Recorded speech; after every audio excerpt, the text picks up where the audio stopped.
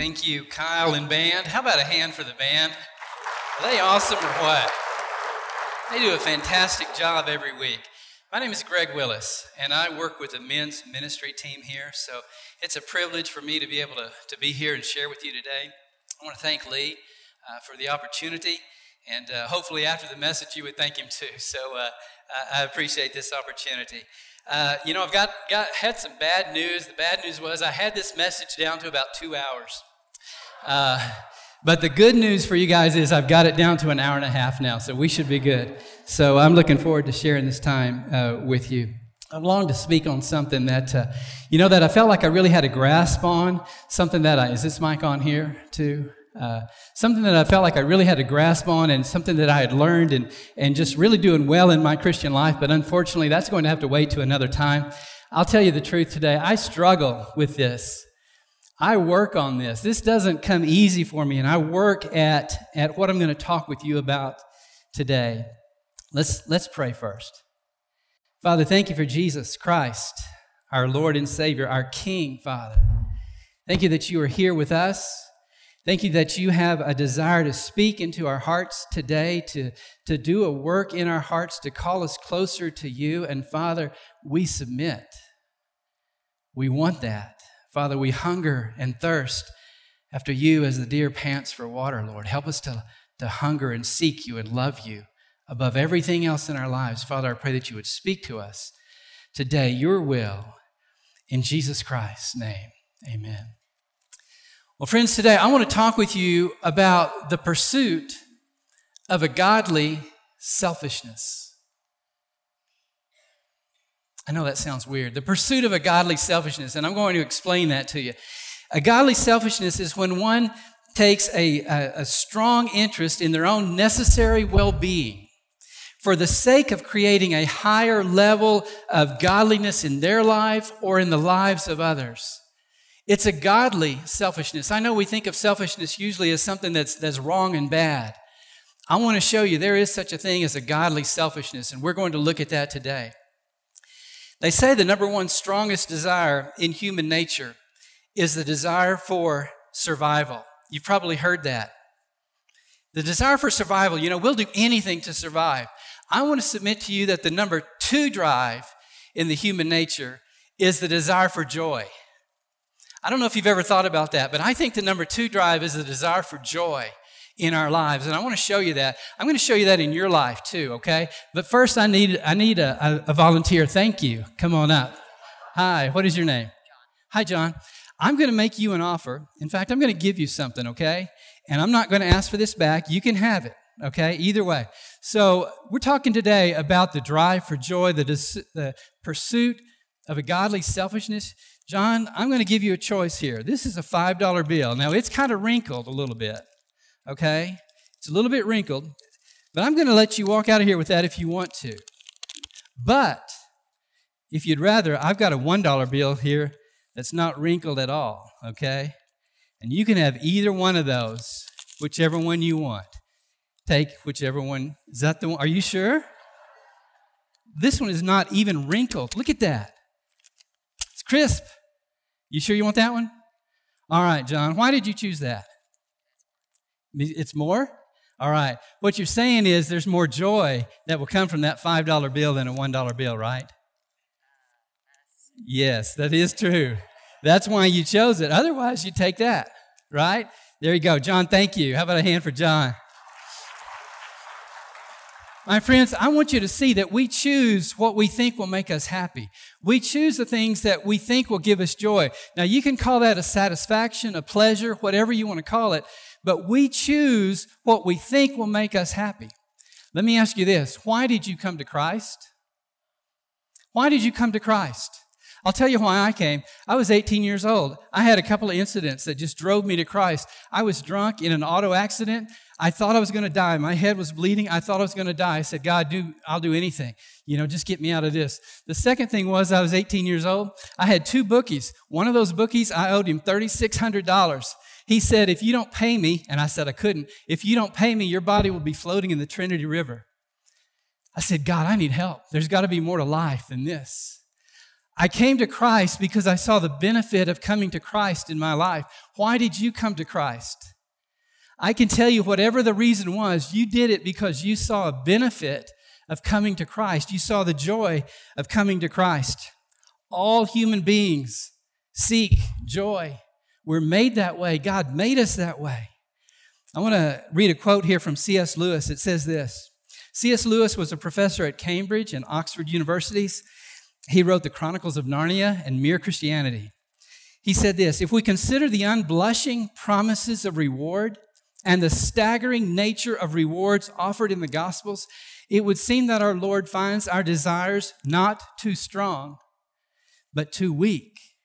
We are half-hearted creatures fooling about with drink and sex and ambition when infinite joy is offered us, like an ignorant child who wants to go on making mud pies in a slum because he cannot imagine what is meant by the offer of a holiday at the sea. We are far too easily pleased. Church, are you far too easily pleased? Are you satisfied with the mud pies in life when God is calling you to something far greater than that? If you get nothing else, get this out of today's message. Joy is not a byproduct of obedience. It is a crucial ingredient for it. It's not a byproduct, it's a crucial ingredient for it. You see, the problem is that we as humans, though we seek joy, we look for it sometimes in other places. We look in other places. Some people look for it by collecting stamps, others in collecting guns. Some people go on walks for joy, some people go on vacations. Some people play cards, some play dominoes. Some watch sports, some watch soap operas. Some get married to find joy, some get divorced to find joy. Some couples make love to find joy, countries make war to find joy. Some people go to movies, some people go to rodeos, some people go to piano recitals to find joy. That's the reason why there's dog people and there's cat people, because they find joy in different things. Some people play the guitar, some people play the radio, some people play hockey. Some people sing in the shower, some people sing in the car, some people watch the stock market, some people watch pornography, some people seek money, some people seek power. It's the reason why Democrats vote for Democrats, and it's the reason why Republicans vote for Republicans. Some people cheat on their taxes, some people cheat on their spouses. Some people help other people, some people help themselves. It's the reason why you're either a Coke person or a Dr. Pepper person. Some people climb mountains and some people ski down them. Some people overeat, they overhoard, they overwork, they overspend. Some people watch the Texas Rangers to find joy. Some people watch the Dallas Cowboys to find joy. Actually, I'm not sure why you would watch the Dallas Cowboys. But some people worship God, some people curse God, some people live in sin, and some people strive for righteousness. All to find joy. My friends, we are made that way. In a strange sense, it was why the two killers in 1999 entered Columbine High School and killed 12 students and one teacher. It was so that they could find a joy in doing damage to other people. It was the reason behind the 9/11 tragedy. It's not because the people hated America. It's because they took joy in the damage they could inflict on America. It was a perverted sense of joy. It is the reason behind every mass murderer ever to exist.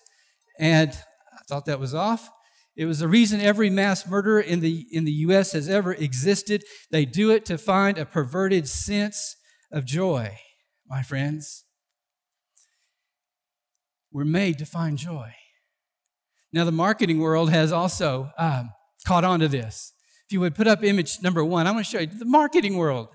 Look at that. Have y'all seen that commercial? I mean, enjoy the go. They're appealing to you here, you know. There's joy in everything. Put up image number 2. Now, this one, Free Charmin, enjoy the go. Bathroom Games app. You can get an app on your phone to help you enjoy the go. Does that sound great? How many of y'all have that app? Anybody? Where's Kenny? Kenny, do you have that app? Somebody check his phone, please. Somebody check his phone. Put up image 3, please. Now, look, notice this. Today we're going to talk about a godly selfishness. Look at this. You've been on a plane. You've seen this. You've heard them say this, to put your mask on first and then help a child. Why? Because you have to help yourself first. My friends, there's a truth in that, and there's a spiritual truth in that too. You have to help yourself first before you can help someone else. That's what a godly selfishness is. It's about helping yourself to be godly and to walk in Christ so that you can help and pass that on to other people. The effectiveness of your Christian life is proportional to the depth of your joy in Christ. Let's read Hebrews chapter 12, beginning in verse 1. Therefore, since we are surrounded by such a great cloud of witnesses, let us throw off everything that hinders us and the sin that so easily entangles, and let us run with perseverance the race marked out for us. That's an awesome verse, isn't it? Isn't it? We're not going to deal with that. Let's go to verse 2. Fixing our eyes on Jesus, the pioneer and perfecter of our faith, for the joy set before him, he endured the cross, scorning its shame, and sat down at the right hand of the throne of God. Verse 3. Consider him who endured such opposition from sinners so that you will not grow weary and lose heart. I want to talk with you today about 3 ways where you can pursue a godly selfishness. And most of this is coming from verse 2 there, talking about Jesus enduring the cross. The first thing is this: joy provides vision for your mission. Joy provides vision for your mission. Notice that the Bible says that for the joy set before him. The joy set before him. My friends, let me ask you a question. Who set joy before Jesus? Who could that have been? It was only God the Father that set the joy before Jesus. And that joy that we're going to see that Jesus was seeking made such a huge difference in the life of Christ. For the joy set before him. Joy provides vision for your mission. Vision is that which defines your mission. It gives you direction. Let's think about Jesus' mission. What was his mission? Well, not much, right? Not much. No, he just came. He had to leave heaven. He had to be born of a woman, had to grow up as a human boy and man. He had to live a sinless life, be a victim of constant harassment, be beaten and tortured, take mankind's sin upon his back and become sin for us. 2 Corinthians 5:21. He had to die on a Roman cross. He had to spend 3 days in the tomb. He had to rise from the grave, and he lives to intercede for us. That was his mission, my friends. Why did he do it? It was for the joy set before him. The joy gave him vision for his mission. He did it for the joy set before him, the future joy. There's 3 kinds of joys. There's a past joy, there's a present joy, and there's a future joy. And my friends, God can use all of those in your life as a strengthening tool to help you get through certain things in your life, past, present, and future. He wants to use joy in your life. Let me ask you this. What is your mission? What is your mission in life? What's your mission in life? Are you supposed to just be a good person? You're supposed to be a nice guy? You're supposed to be moral? You're supposed to be kind? Ladies, you want to be sweet, just known as a sweet lady? Men, you want to be tough, known as somebody tough guy? My friends, your mission is to make Jesus Christ look awesome. Your mission in life, if you're a Christian, is to make Jesus Christ look awesome. That is your mission in life. Every one of us have the same missions. If we're called a Christian, our mission in life is to make Jesus Christ look awesome in our life. And there's lots of ways you can do that. There's lots of ways you can do that. You can do that by being a great person. You can do that by loving people, going on mission trips, serving at church, serving as a volunteer in your community. Serving at school. You can do it by being a great student, being a godly son or daughter. You can do it by being a great parent, a wonderful spouse. My friends, you can do it by being the president of your neighborhood cornhole league. I don't care. However, whatever you do, you can glorify Christ in that method. And that is your mission, to glorify Christ. You see, the bottom line is that we love Jesus more than we love ourselves in everything that we do. Joy is not a byproduct of obedience. It is a crucial ingredient for it. Second thing here, look in verse 2 again. For the joy set before him, he endured the cross, scorning its shame. My friend, joy provides strength for your trials. It provides strength for your trials. The cross was only for the worst criminal. It was only for the worst. No Roman would die on a cross. That was saved for someone else. It was very seldom if a Roman would die for it. My friends, you've seen the pictures. It was slow. It was painful. It was gruesome. It was agonizing.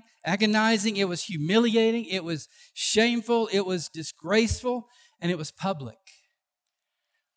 And the Bible says that Jesus endured the cross. Another way to say that is he suffered the cross. He suffered the cross. If you've seen the movie, The Passion of the Christ, Mel Gibson, 2004 movie, you know the graphic nature of that. And my friends, I think that was right on target. You can imagine it. You know what it looks like. My friends, he endured it. He suffered the cross. Why? Verse 2 says it was for the joy set before him. It was for the joy that God had set before him. That joy, it was out there and Jesus was looking at that. I firmly believe that while Jesus was being persecuted, while he was being looked down upon his whole life, while he was being made fun of, while he was being tortured and spit upon, while he was being stripped of his clothing and beaten, that he was looking at the joy set before him.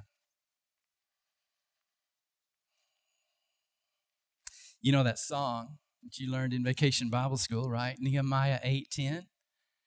The joy of the Lord is my strength. Ready to sing? Okay, the joy of the Lord. Right. Y'all didn't sing. The joy of the Lord is my strength. Nehemiah said that. My friends, repeat after me. The joy of the Lord is my strength. Now do this one. The joy of the Lord is your strength. The joy of the Lord is my strength. It's your strength, my friends. The joy of the Lord is our strength. If you have no joy, you have no strength.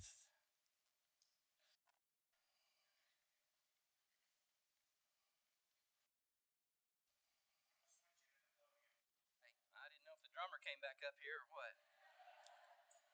My friends, the joy of the Lord is your strength. The joy of the Lord is your strength. The joy of the Lord is your strength. You've got to get that. I know sometimes we try to go without any joy. We can't do it. It just doesn't work. It doesn't work that way. Show me a joyless Christian, I'll show you an ineffective Christian. Show me a joyless Christian, I'll show you an apathetic Christian. I'll show you a compromising Christian. I'll show you a Christian that's struggling with life and temptation. The Bible talks about joy over and over and over. I just want to run through some of these verses that it talks about real quick. It talks about joy in God's presence. Psalm 16:11 says, you'll fill me with joy in your presence, with eternal pleasures at your right hand. Psalm 32:11 says, rejoice in the Lord and be glad. It talks about joy in God's person. Psalm 37:4, delight yourself in the Lord and he will give you the desires of your heart. Philippians chapter 4, verse 4, rejoice in the Lord always. And again I say rejoice. It talks about a joy in giving. It says this, it's written, Luke writes, remembering the words of our Lord Jesus himself, it's more blessed to give than to receive. That's a joy. It talks about joy in sacrificing. It says, 2 Corinthians 8, their overflowing joy and their extreme poverty welled up in rich generosity. Their joy prompted that. It talks about joy in persecution. Hebrews chapter 10, it says, you suffered along with those in prison and joyfully accepted the confiscation of your property because you knew that you yourselves had better and lasting possessions. They joyfully accepted that. It talks about joy in trials, James 1:2. Consider it pure joy, my brothers, when you fall into various kinds of trials because you know that the testing of your faith produces perseverance. Count it joy. And then finally it talks about joy in death. Paul gives us the ultimate example. Philippians 1, I eagerly expect and hope that I will in no ways be ashamed, but will have sufficient courage so that now as always Christ will be exalted in my body, whether by life or by death. For to me, to live is Christ, but to die is gain. There's a joy in that, my friends, and dying is not gain unless Christ is your treasure. There is a joy even in death that comes. Well, the third thing that this verse speaks to us about, it says that that joy provides motivation for your reward. Look at the last part of verse 2. And he sat down at the right hand of the throne of God. Joy provides motivation for your reward. My friends, even the Son of God used motivation for his reward. Now that's awesome, isn't it? When you consider the implications of that, even the Son of Man, the Son of God, used motivation for his reward. He sat down at the right hand of the throne of God. Now we ask the question, what joy did Jesus have? What was he looking forward to? How about being reunited with the Father? You think he had any joy in that? How about taking his rightful place on the throne?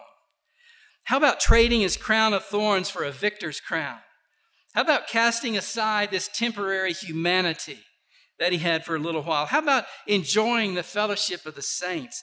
How about receiving the worship that he was finally due? You think Jesus had any joy in that, my friends? It was the promise of a future joy that gave him the motivation to pursue the reward.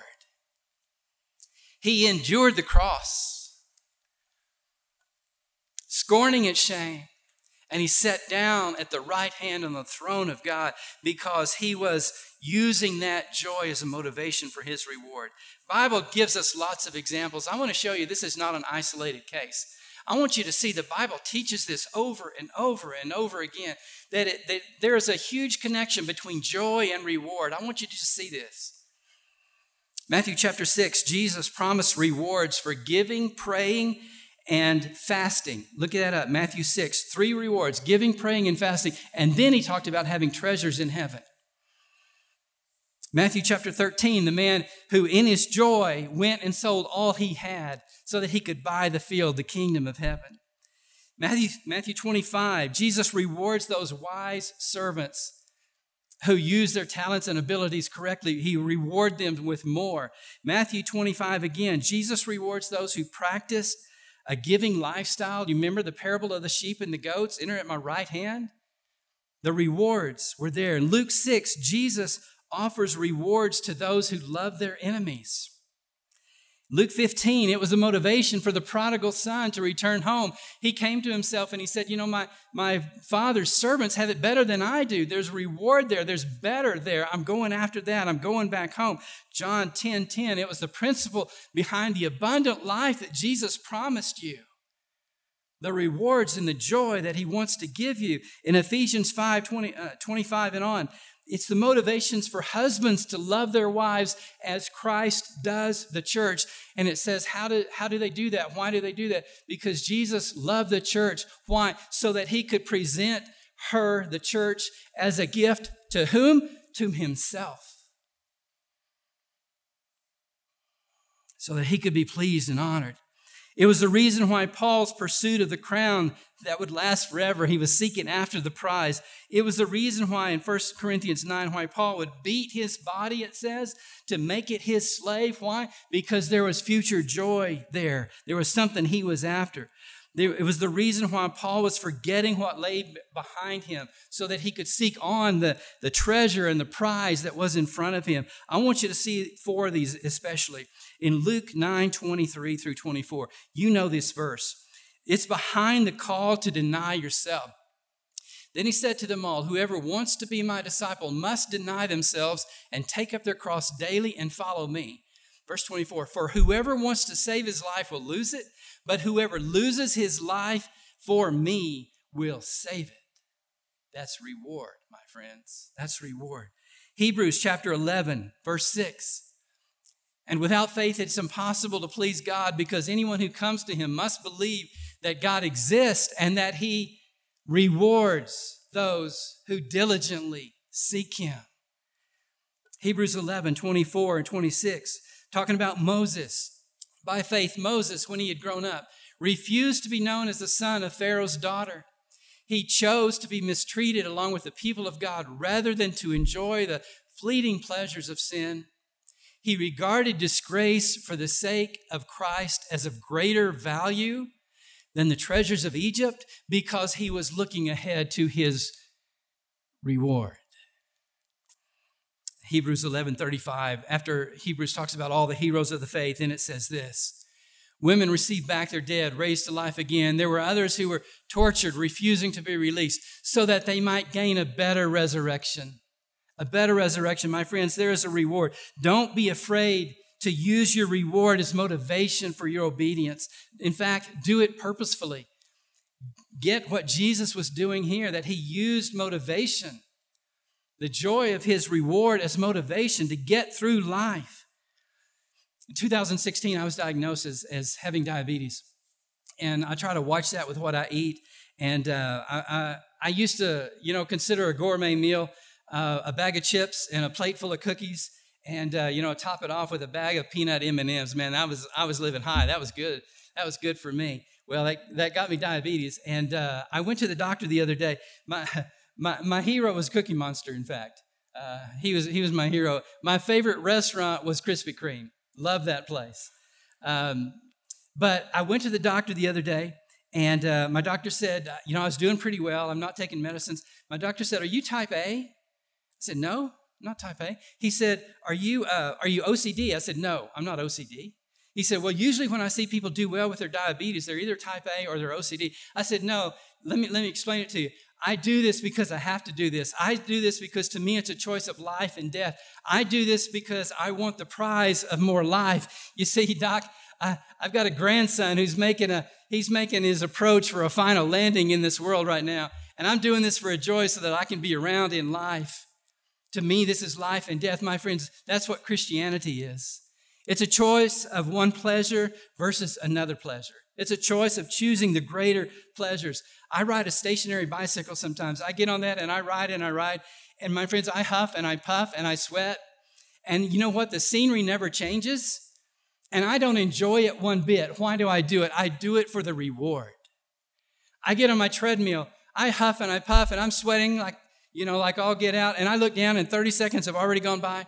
And man, I'm doing everything I can. Why do I do it? I do it for the reward.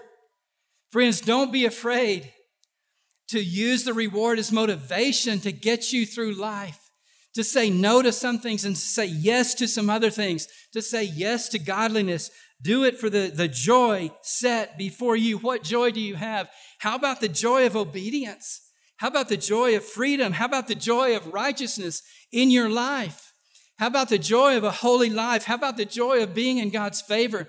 How about the joy of fulfilling God's purpose and calling for your life? Tell me, friends, how does sin compare with that?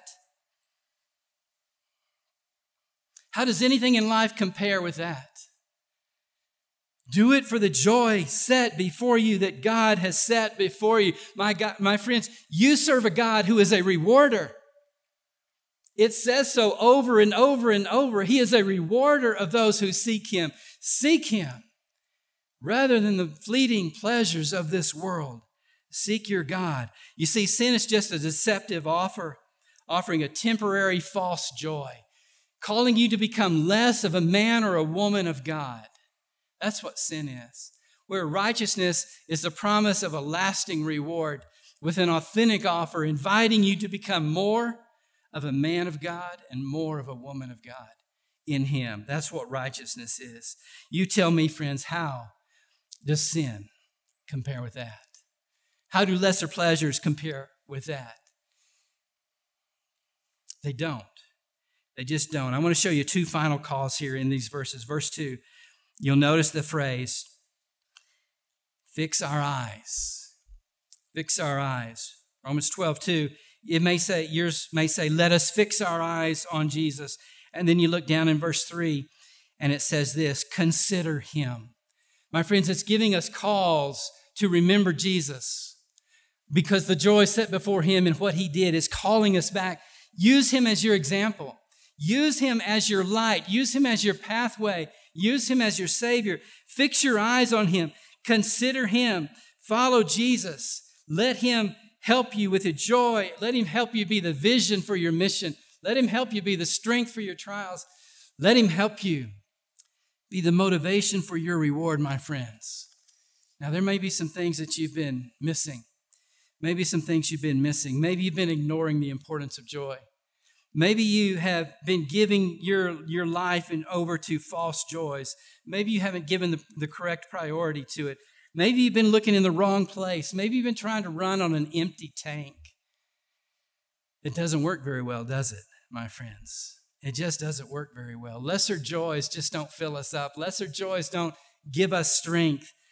Lesser temporary joys, they sacrifice the lasting joys. I want to give just 3 summary statements here and hope that you can take these home. Hope you can learn something for this.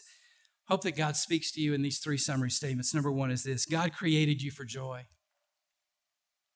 He created you for joy. He designed you for joy. And He calls you to walk in His joy, to magnify His glory. You can't do it any other way.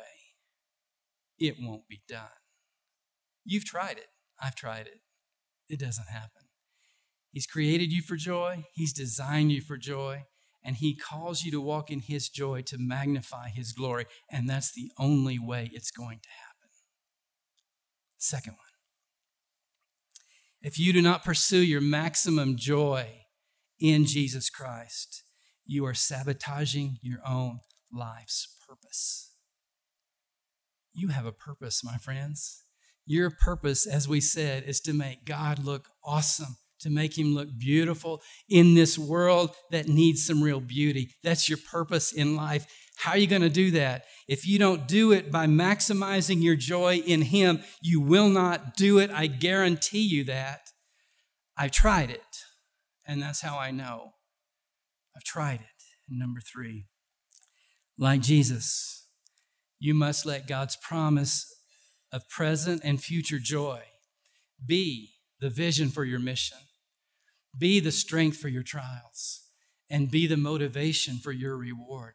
Let God's promise of joy be everything you're seeking. My friends, that's where life is. God created you that way. You're made that way. You're designed that way. You function best when you work that way. That's how God made you, my friends. I want to just give you here 3 real quick statements. How do you do this? How do you do this? How do you make this change? First of all, you have to make a commitment.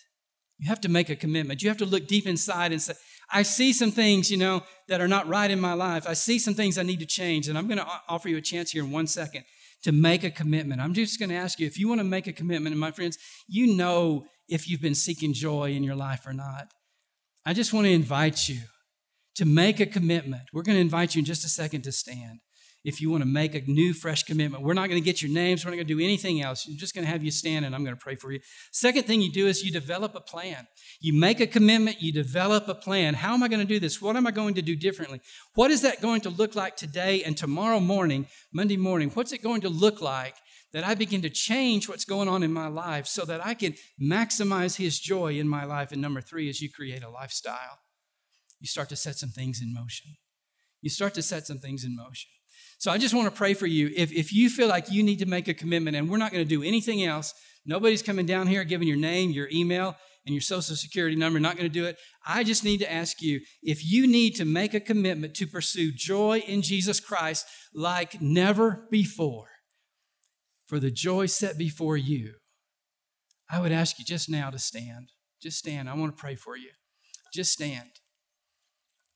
Don't be ashamed. Don't be embarrassed. Just stand. Thank you, brother. Just stand. Thank you. Thank you. Thank you. Just stand. Hey, man, we've all been there, right? We've all been there. My friends, God is a rewarder. There is so much more. Don't live below what God is calling you to live at. Live up to your calling in Christ. Pursue Him. He is your prize. There is nothing in this world worthy of what Jesus Christ offers you. Nothing. I know it's a struggle. I know it's a struggle. I struggle all the time with it. But Jesus is worth every bit of effort you make. Young people, Jesus is worth it. Your society, your culture is going to tell you something different. It's going to tell you to fit in and be impressive to your friends. That's not worth it. Don't fall for the lie. And it's the same for adults. My friends, stand up for Jesus Christ if you want to make a commitment to pursue joy in Christ. 1 more second. 1, 2. Let me pray for you. Father, in the name of Jesus Christ, we come to you. Thank you for the joy, Father, that you put in our hearts and in our lives. Thank you for the joy set before Jesus, that even though he was going through everything he went through, he would pursue the joy, Father, so that we could know you and live for you and love you. I pray for these brothers and sisters that have stood, God.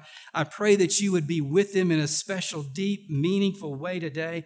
Call them deeper, Father, into you, to walk with you, to know you, to love you. Give them insight into your word and how you want to use joy in their lives so that Jesus Christ is lifted up in their lives and in the lives of those they touch.